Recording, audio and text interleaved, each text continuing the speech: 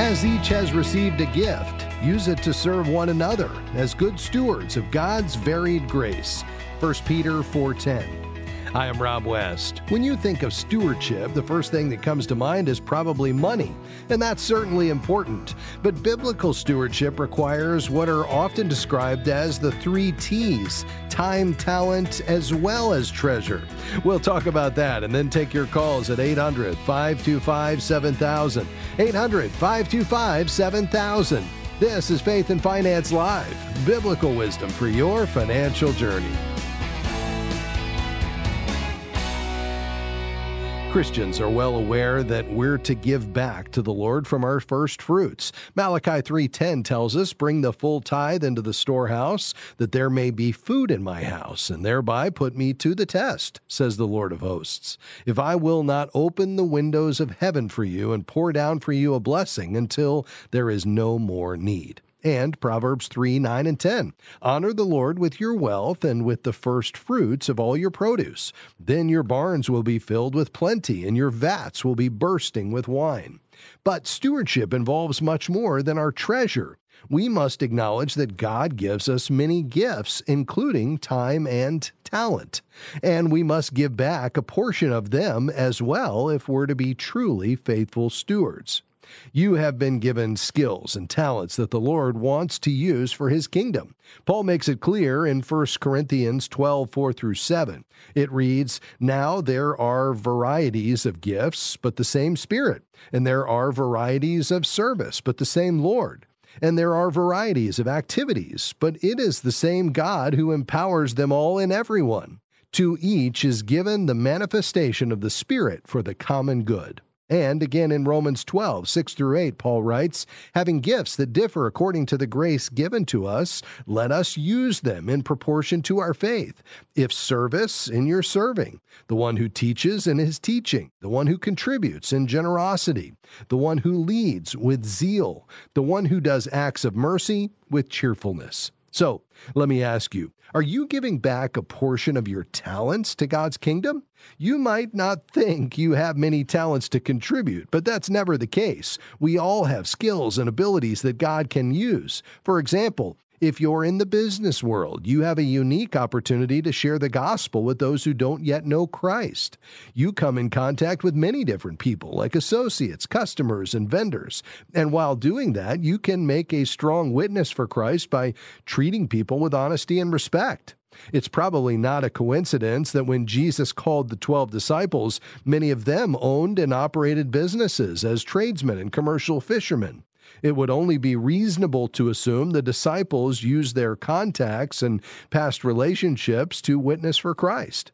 So we all have God-given talents. Are you good with children? Those skills can be put to use in the church nursery or babysitting for a single mom or dad in your neighborhood who needs a break. Maybe you're good at repairing cars, or you're a great cook, or you like to paint. And yes, some people actually do. Or maybe you have time you can spend with an elderly shut-in down the street.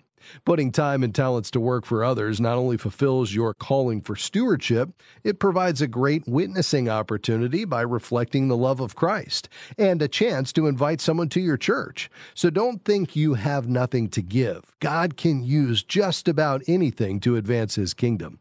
For example, the staff of Moses in Exodus 4:3-4. It reads, "Then he said, 'Throw it on the ground.' So he threw it on the ground, and it became a serpent. And Moses fled from it. But the Lord said to Moses, 'Stretch out your hand and grasp it by its tail.' So he stretched out his hand and caught it, and it became a staff in his hand." The point is this: if God can use an ordinary object like a stick to perform miracles, imagine what He can do with you, a real live person made in His image.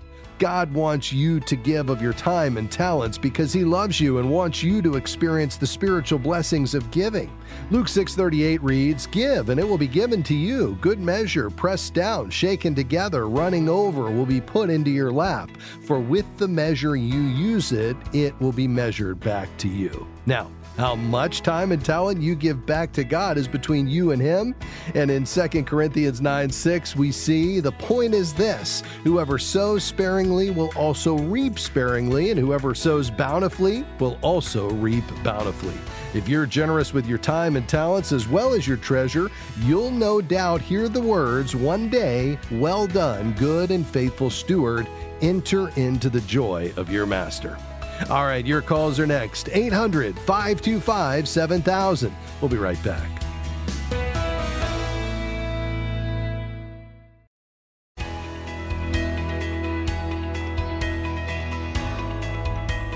Great to have you with us today on Faith and Finance Live. I'm Rob West. We're taking your calls and questions. We've got some lines open. So whatever you're thinking about financially, now's the time to either pull over or stop what you're doing and give us a call. The number to dial is 800-525-7000. Our team is standing by. Calls are coming in as we speak, but we'd love to tackle your financial questions, see if we can encourage you, provide some hope, but also bring biblical wisdom to bear as it relates to your financial decisions and choices. Again, the number to call, 800-525-7000. Hey, before we get to the phones, have you ever wanted to go to Israel?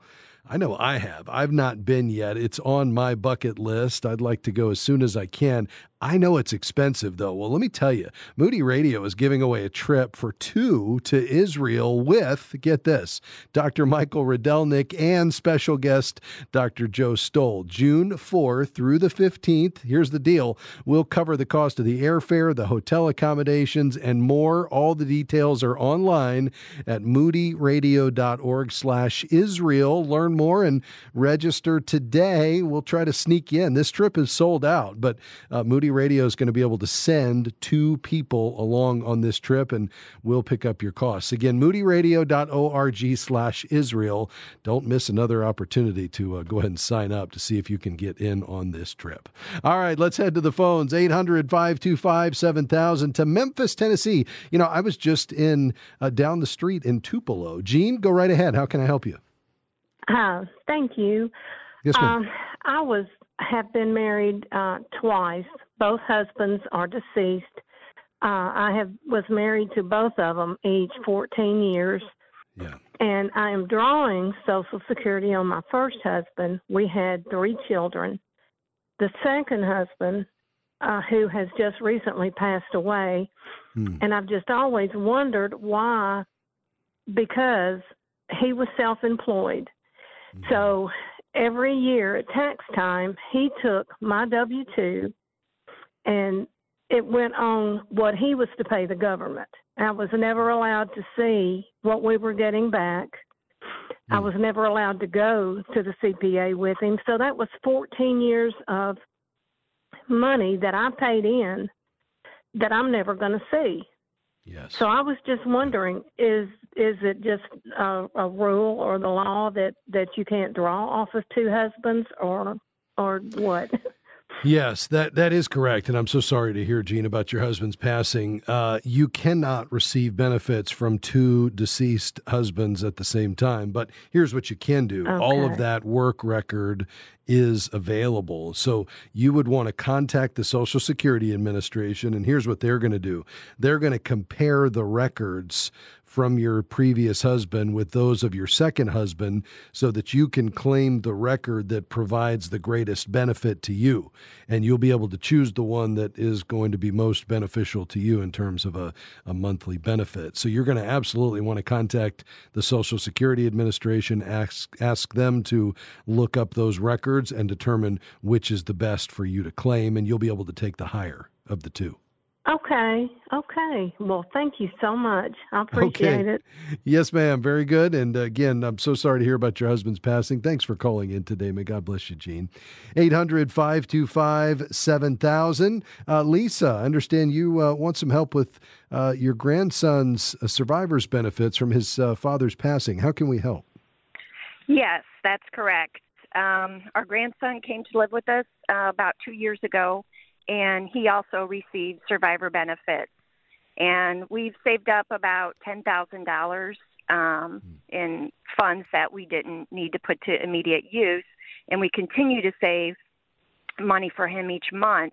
And I'm just wondering what is the best, right now it's just in a savings account, and I'm wondering what is the best vehicle to make the most of his money if he goes to college later on or to buy his first car. Things like that. Wasn't sure if we should do like a 529 plan or a CD or put it in the stock market. And I'm also trying to mitigate the impact on us as far as any gains or taxes on money that's really we're setting aside for him. Sure. Yeah, no question about that. Well, I appreciate that you're setting that aside and wanting to use that or be able to provide that to him down the road as his benefit. Clearly, that has to be used for his financial support. But in this case, it sounds like you all are covering his expenses and you're just going to be able to provide this to him down the road. You absolutely can invest this benefit. You could put it into a Uniform Transfer to Minors Act account that would make it, essentially, it's a custodial account in his name that becomes his asset at the age of majority. So that's the only question, is whether you want him to automatically have that regardless of kind of where he's at in his financial and spiritual maturity. But that would get it out of your name. Now, from the standpoint of financial aid, it does become his asset, which is going to impact him more significantly at 20% based on the expected family contribution versus having the asset in your name, even though it's for his benefit.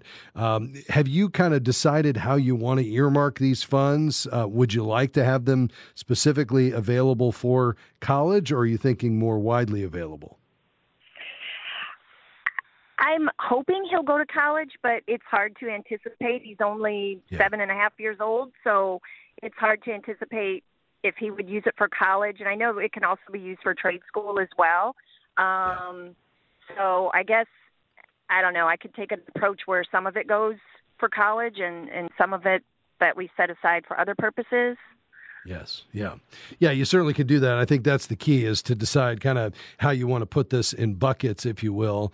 The funds that would go into a 529, you don't get the deduction on, but you get the tax-free growth as long as they're used for qualified educational expenses.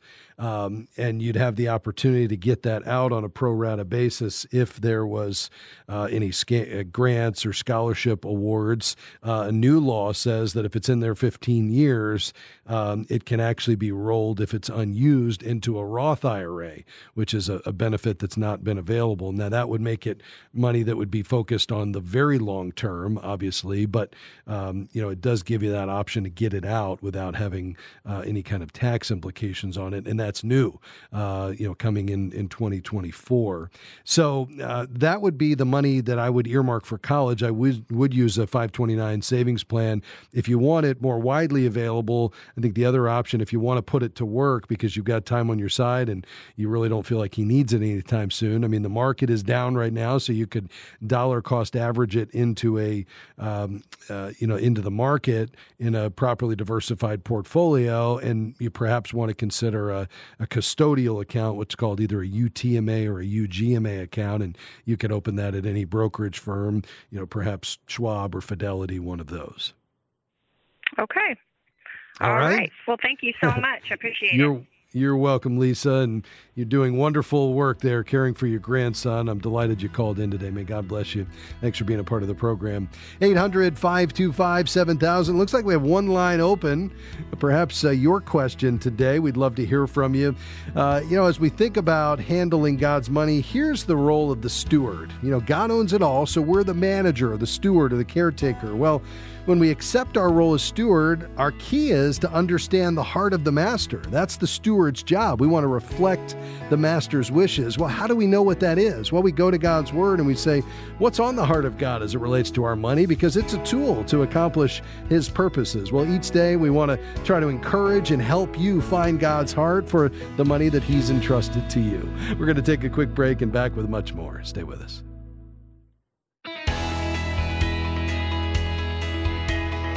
Thanks for joining us today on Faith and Finance Live. I'm Rob West, your host. One line open, 800-525-7000.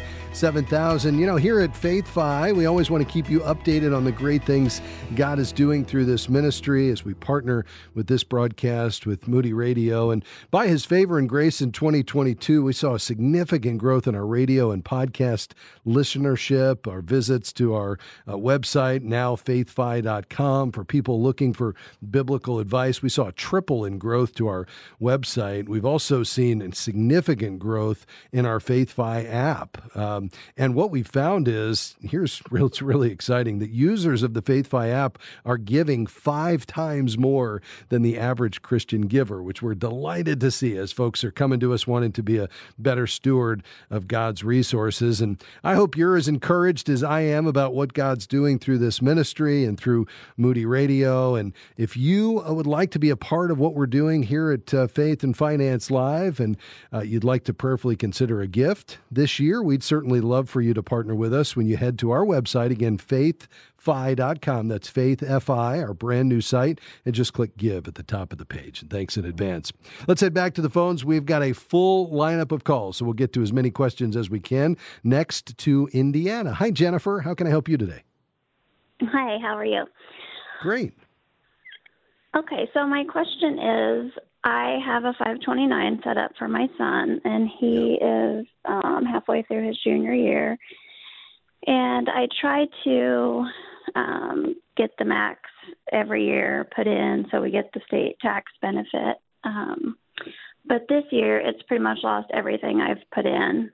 So I guess my question is just, in the next year and a half before he needs it, should I continue to put into that, or should I just put those monthly contributions in a savings account as to not lose them?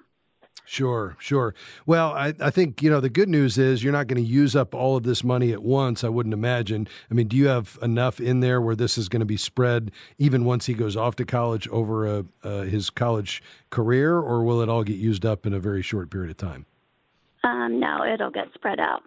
Okay, yeah, that's good. So you've got enough in there, obviously, that what you contributed in a single year, when you say you lost all of that, it's because that portion versus the total amount that was invested, you still probably were down, typically with the market, which I understand. That's a lot of money. We don't want to lose anything. But the good news is that this should recover because he's still, a couple of years away from needing this money, and then probably 4 years beyond that. So you've got kind of a 6-year window.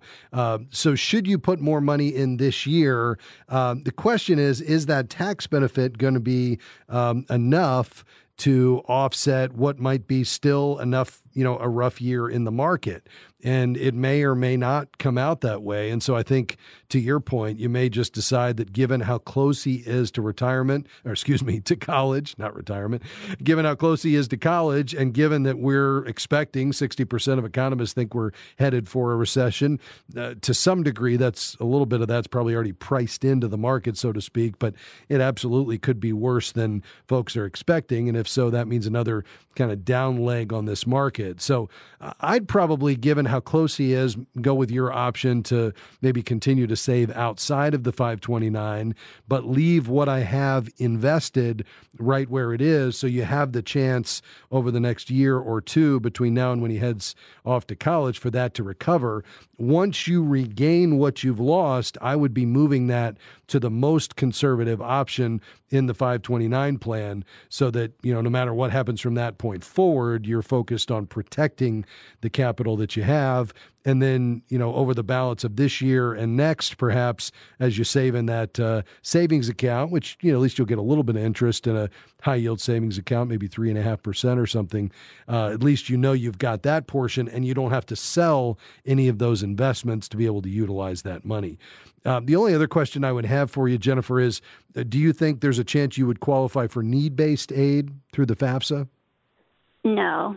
Okay, yeah. So then you're not concerned about whether that's, whose asset it's considered. So I think, I'd go that route for this year and perhaps next year, in saving in just a high-yield savings account. Okay. All right. Perfect. Thank you so much. All right. You're very welcome, Jennifer. Thanks for your call today. Fort Myers. Hey, Glenn. Thanks for calling, sir. Go ahead. Hey, Ron, I really appreciate what you're doing. Thanks a lot for taking my call. Yes, sir. I'm 70 years old. I have no debt. I retired at age 64, and I wanted to all my 401k money I rolled over into a Vanguard portfolio in their Admiral funds.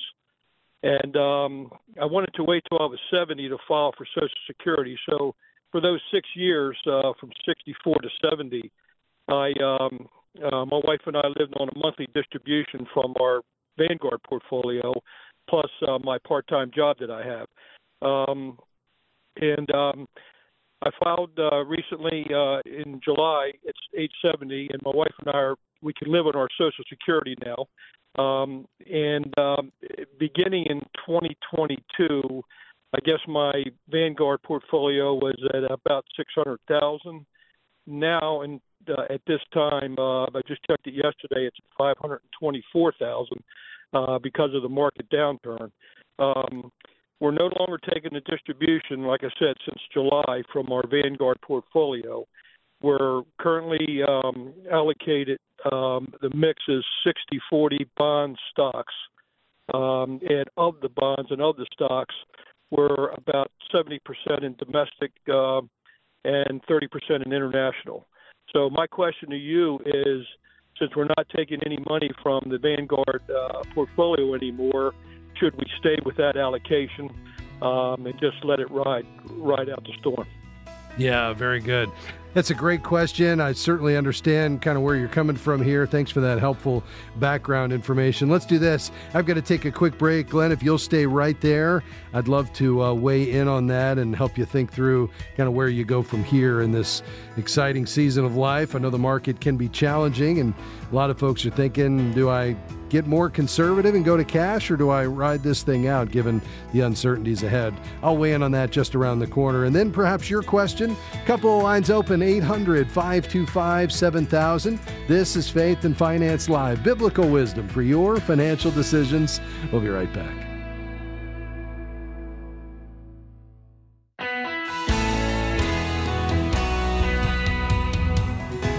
Great to have you with us today on Faith and Finance Live. I'm Rob West, your host. We're taking your calls and questions today. 800-525-7000 is the number to call.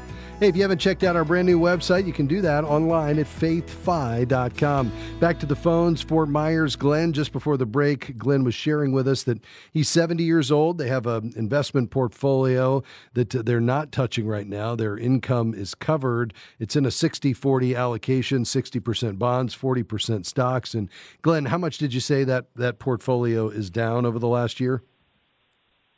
Well, it started at 2022 at about 600,000, and as of yesterday, it was down to 524,000. So that's what it's lost in the market downturn. Yeah. Okay. So you're down about 13%, which is, better than the market. And the reason for that is because you've had such a high weighting to fixed income, which was challenged last year as well, given the rising interest rate environment. And you don't foresee needing this money unless you needed it for long-term care or something unexpected. Is that true? Yeah, our goal is to not touch it. Like I said, we can live off our Social Security, and I have a part-time job that even provides extra margin. So we don't plan on touching this money. So. Okay. It sounds like that allocation's about right. It just so happened that last year ended up being an incredibly challenging year, both for equities and for bonds, and they were just under significant pressure. So where do you go from here? Well, I think the good news is, as you said, you don't need this money. Your bills are covered. You're continuing to work. That's great. I would absolutely let this recover the 13% that it lost. Could it go down from here even more? Absolutely. We're expecting a recession this year. How deep, how long, how severe is still remains to be seen. But I think you riding this out, and then on the other side of it, once it's recovered, and the stock market will recover before the economy, once we see that the Fed's done raising rates and we're ready to kind of turn the corner, there's so much wealth on the sideline ready to kind of flood back in that this market will have a significant leg up. And I think at that point, then it's time to do kind of some soul searching and say, how did we feel kind of during the 2022 year? Did that cause us some sleepless nights, or some anxiousness? Are we, too aggressive, and maybe should we, be in an 80-20 mix moving forward, or 70-30, getting a little bit more conservative? But clearly, given that this portfolio, which is significant, is kind of surplus, I think the ability to grow that over time so that it's there if you needed it for, long-term care, which is significant in cost, could be well over $100,000 a year, depending on what type of care you need. And given the effects of inflation, which is eroding the purchasing power of this money, I think all of that says that having a 60-40, 70-30, 80-20 portfolio, depending on how conservative you want to be, makes sense so that you can, continue to grow this money over time. So if it were me, I'd probably wait this out, let it recover, and then decide as you take a hard look back, were we a bit more aggressive than we felt comfortable with? And if so, then I think that's the time to begin to make some changes in the portfolio. Does that make sense? Yeah, it does. So right now you're saying just stay with 60-40 and ride out the storm since we don't have to take any money from. I would, yeah, because otherwise you're going to have to realize these unrealized losses. And I think, if you were saying, listen, this is money I'm living on today and I, can't afford, I don't have enough, in cash to get me through the next year, I'd say absolutely we need to make some significant changes. But I think given where you guys are at, for all intents and purposes, if you're in good health and the Lord tarries, this money needs to last potentially for a couple of decades or more. And so I think from that standpoint, time is still on your side in terms of allowing this to recover, and even then moving forward, having the ability to grow from this point forward. So that's at least my perspective. At the end of the day, you're the steward, you and your spouse, and you all need to think and pray through how you want to handle this. But if it were me, I wouldn't be making a lot of changes right now. Hey, Rob, we have about $40,000 in our emergency fund, just in savings account with a brick and mortar bank. And I was thinking about going with one of these online banks that you mentioned and get a much better interest rate. Are those safe? When I think about hooking up an online bank with my checking account, I just think of hackers in there, taking my money. I just didn't know you felt these online banks were safe to do that. I do. They have high degree of encryption. Nothing is totally safe. Even a brick and mortar bank, somebody could compromise your account. Even if you never do business online, you only walk into the online branch. They could, swipe your card out of your wallet or your wife's purse. They could oversee you entering that in somewhere. So we all need to be diligent, regardless of how we do business, in not clicking on, links that are sent to us in emails, not giving information over the phone, not using public Wi-Fi to transact business, changing our passwords, checking our credit reports, and monitoring our financial accounts. But I feel like if you're doing those things and just using wise practices as it comes to, handling your affairs even online, then you're doing everything you can do to either thwart it, or when it happens, and it's happening more and more often all the time, whether you have an online savings account or not, even with a brick and mortar bank with online access, you have the same exposure to your information being compromised, or somebody hacking your financial institution and stealing your identity, your personal information. So you're still at risk, which means you need to do all of these things anyway. As to the safety of the institution, as long as it's FDIC insured and a reputable institution that's going to make you whole if your information is compromised, and the government's going to step in if it fails, then I think, you've done about everything you can do, and therefore it's, worth any added risk that might exist for you to get a decent interest rate, by taking advantage of one of these online banks that have high yield savings. Okay, Ron. Well, listen, I really appreciate it. Thanks for your help, and God bless you, brother. Well, thank you, Glenn. Appreciate your kind remarks and for listening today. Thanks for calling. Quickly to Tampa, Florida. Hey, Carrie, how can I help you? Hi. So I was in a long-term marriage of 26 years. Unfortunately, it did end in divorce. And I've been told that when it comes time to draw Social Security, that I have the option of tapping into his Social Security, which should be significantly more than what I've put into Social Security. I was wondering how that works, and is that true, especially with him getting remarried now? Yeah, his marital status doesn't have anything to do with your ability to collect. So the question is going to be getting his marital benefit as long as you were married for at least 10 years and he qualifies for benefits at least 62 years of age, then you're entitled to up to 50% as a spousal benefit. Now, if you remarry, that goes away with a few exceptions. But if you don't remarry and he does, his remarriage has no bearing on you. The question is going to be which is better for you, 50% of his benefit as a spousal benefit or your own work record benefit, and the Social Security Administration can answer that question for you. Okay, so then when it comes time to be, because I'm a little clueless on this, honestly, and I just turned 60, so I kind of need to know these, things. I kind of depended on him, for all this. What age can you draw Social Security, and in what way? Like, what constitutes you being able to draw on Social Security? Yeah. So you would potentially be able to draw it as early as 62. And the question is just, what is your need? And is it best for you to go ahead and begin collecting then? Or would it be better for you to wait? You would have to have been divorced for at least 2 years. But I think what is the best next step for you, Carrie, is to connect with the Social Security Administration and get them to explain which benefit would be better based on your work record. They'd be happy to meet with you. We'll be right back.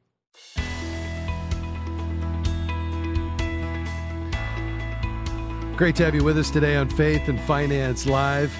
I've been doing this a long time. I've answered literally thousands of questions here on the radio. I've counseled hundreds and hundreds of families. And what I've come to believe is that many people experience frustration, fear, and guilt in their financial lives. But I've also experienced that those that are most free from the emotional byproducts of financial decision-making are those that have answered two questions. And here they are. The first is, who owns it?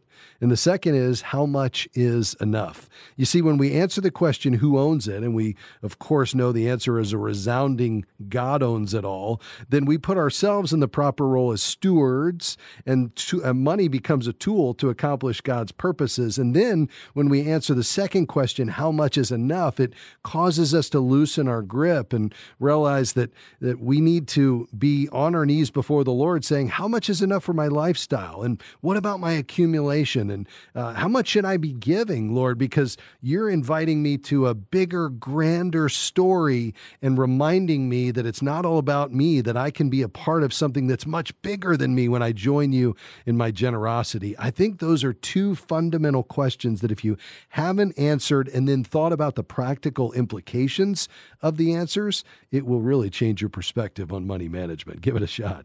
All right, let's go back to the phones to Florida. Beautiful Florida. Hey, Marty, thanks for calling. Go ahead. Hi, Rob. I'm calling to ask a question. My dad passed away in July with no will, so his property had to go through probate. Yeah. My sisters and I just closed on the home in January. My question is, do we have to pay taxes on what we received from that sale? Yeah, there's no inheritance tax. They're in the state of Florida, and there's certainly not a federal inheritance tax. So when you inherited that property as of the date of death, you and your siblings, what's called the basis, the cost basis for that property was stepped up from what it was when your dad bought it to the value of that home as of the date of death. And then when you sell it, following that date of death at some point down the road, whether that's a couple of months or several years, that new cost basis will be applied to determine whether or not the selling price is at a profit or at a loss. And at that point, then that would be the only time that taxes would be due. So you don't have any taxes due based on the inheritance itself. You would only have taxes based on whether you have a capital gain. But the good news is, based on the date of death, if it was sometime last year, the housing market is, if anything, it's down slightly. So, given that you had that stepped up basis, you probably sold it, even to that cost basis or maybe even below it, which would mean there would be no tax due. Does that make sense? I think so, yes. So I just have to find out about the difference, if there is any. Okay.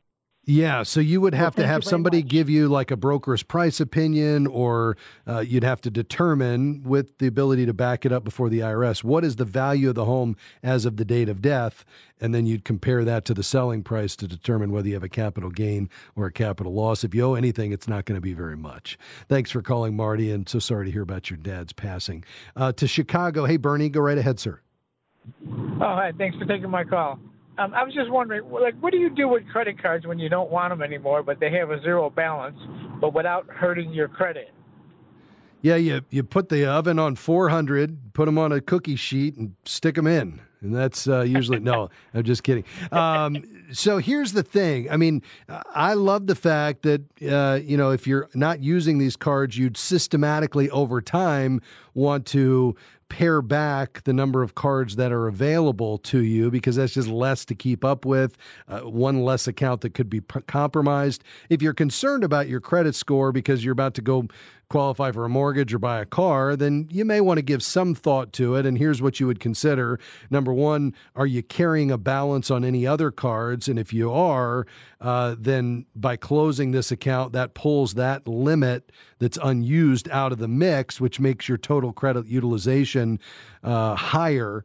If you're not carrying a balance on any cards, meaning you're paying it off every month, then that's not a factor. The second would be your credit history. So if these cards that you're no longer using are some of your older cards and all the ones you're currently using are newer, that might slightly affect your credit score to the negative, because you're pulling some of these older accounts out of the mix, which is a part of the credit scoring formula. So those would be the two primary factors. Any of those would be a temporary hit to your credit, and it would be minor. So again, if you're not out looking for new credit, it's probably not an issue. If you had 6 cards to close, I'd probably say let's do 3 in the next 6 months and then 3 in the following 6 months. But that's probably my perspective on it. Does that make sense? Oh, yeah. Thanks a lot. I appreciate it. You got a great show. Thank you very much. All right. Thanks, Bernie. I appreciate that. To Indiana. Hey, Randy, how can I help you, sir? Yes, I have $7,000 I'm putting in the Roth for my Roth IRA. I was wondering if I should put that in the Roth or should I put that in an iBond with the rates being higher? Yeah, is this money that you are earmarking for retirement, Randy? Yes. All right. And how far off is retirement roughly for you? Oh, it could be between 3 years and 10 years. Okay. Yeah, I wouldn't use the iBond for that. The iBond is really for money that is kind of has a time horizon of between 1 and 5 years. And even then, these rates that we're experiencing right now that are elevated, I mean, at 9.6%, it was really attractive. Now it's 6.8 and whatever it'll adjust to in May is still fairly attractive, but it's temporary because the Fed is using every weapon in their tool belt to try to get this, inflation down to their target of 2%. And as they do that, and they're not going to stop, even if it puts us into a pretty significant recession, in my view, as they bring inflation down, the rates on these iBonds are going to fall. So I think what we're experiencing right now is temporary, which means that it's good for money that has a short-term time horizon of at least a year, but you want safety. It's not good for money that has a 5+ year time horizon. You'd be much better off putting it in the Roth, getting that tax-free growth and taking advantage of these attractive prices in terms of stock valuations. Okay, great. And the second question, is a Roth IRA better than a Roth 401k? They're exactly the same. So the only difference is you've got a much higher contribution limit in the 401k, and it has to go in through salary deferral through your paycheck, whereas the Roth IRA, exactly the same, just has a much lower limit. This year, if you're over age 50, you can put in $7,500. It's not going to come through salary deferral. You'll make the contribution directly into the account. The only other difference is the Roth 401k may have matching, and it's going to have a limited investment universe of stocks, bonds, mutual funds to pick from, whereas your Roth IRA can be invested in essentially anything. What's the most you can put in the 401k then? What is your age? Above 60. Okay. So you can put in this year, let's see, 22,500 and an additional 6,500, I believe, over that. So you should be able to put in $29,000. Okay. And if you're putting some into a TSP, can you do as much into the Roth as well, or not the Roth, but the 401k? Yes, the TSP contribution limits are exactly the same as the 401k. So you can put in both in the same year? No, you can't do both, but the limit is the same. So if you have a TSP at work and not a 401k, you have the same limit as somebody who's contributing to a 401k, but you can't do both at the same time. Oh, very good. All right, thank you. Yeah. Okay, thanks for your call, Randy. We're going to finish in Chicago. Gerard, you're our final caller, sir. Go ahead. Yes, thank you for taking my call. Can you hear me? Yes, sir. I have a quick question. I have a payment plan with the IRS monthly and a payment plan with a bank for a business loan that I've taken out. But I have this money that's I have in cashier's checks, and I was kind of scared to put it in the bank because maybe IRS or the bank may decide to go in there and take the money. I don't know. Can they do that, or what should I do? Yeah, they absolutely can, and they'll notify you before doing that. If you owe money to the IRS, they can garnish that right out of your bank account. They would let you know that 30 days before they did it, before they start the process. But if you haven't received notice, then that's not imminent. I would also say if you're on a repayment plan, Gerard, then they're not going to go after your money. They're going to work with you through that repayment plan. It's really only if you either don't make good on that repayment plan or you owe money without a repayment plan, and they would send you what's called a collection due process notice to let you know that they were going to pull that money out. Okay, so I have been on a repayment plan with both for years, and I haven't missed a payment. So if I hear you correctly, I should not be concerned about putting this money I have in my bank account. I would not. If you're current on your repayment plan with the IRS, they're not going to touch it. They're going to let you pay that back, and they've already agreed to do that. And if you're current on that, you don't have anything to worry about. Also with the bank, because I have a repayment plan on a business loan with the bank, so both of them, I shouldn't have a problem. Okay. That's right. You just stay current on those repayment plans, my friend, and you'll get there. Don't lose heart, okay? Thank you very much, sir. God bless you. Have a great day. Right. And to you as well. Thanks for calling today. Folks, it's so much fun each afternoon to come alongside you, to hear your stories, to be able to celebrate with you. And I know some of you are going through challenging times right now, and our hearts are broken for you. Here's what I also realize is that the body of Christ, we need to be on alert, keeping our eyes open, looking for people in need. And we need to hold God's money loosely because there's a lot of folks around us that are struggling right now. If you have more than you need, perhaps this is a time to say, God, why have you entrusted me with much? And what do you want me to do with it? Folks, let me say thanks to my team today, Robert Sutherland, Dan Anderson, Amy Rios. Couldn't do it without them, plus our amazing call screeners. Today, it was Gabby T. MoneyWise and Faith and Finance are a partnership between Faith Fi and Moody Radio. Bye-bye.